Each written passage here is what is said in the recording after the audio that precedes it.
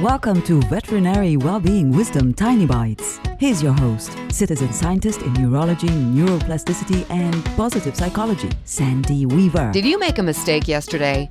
Welcome to the human race. We all do. Maybe yours was a bigger than average mistake. How did you feel? Did the voice inside your head chime in with their opinion? And if you're thinking, I don't have a voice inside my head, that's the voice inside your head saying that.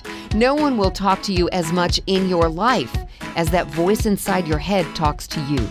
Most of the time we listen without questioning. I want you to question. When the voice inside your head says things that you would never say to someone else, challenge that. Why are you allowing the voice inside your head to be rude, mean, or even nasty to you? When the voice inside your head starts that same old negativity, hold up your mental stop sign, change the subject, recite a poem, sing a song. Stop allowing the voice inside your head to talk to you in ways you would never talk to another person. You deserve better. Want more tiny bites of veterinary well-being wisdom? Subscribe to the podcast and share it with your friends. And there's lots more at centerforworkplacehappiness.com.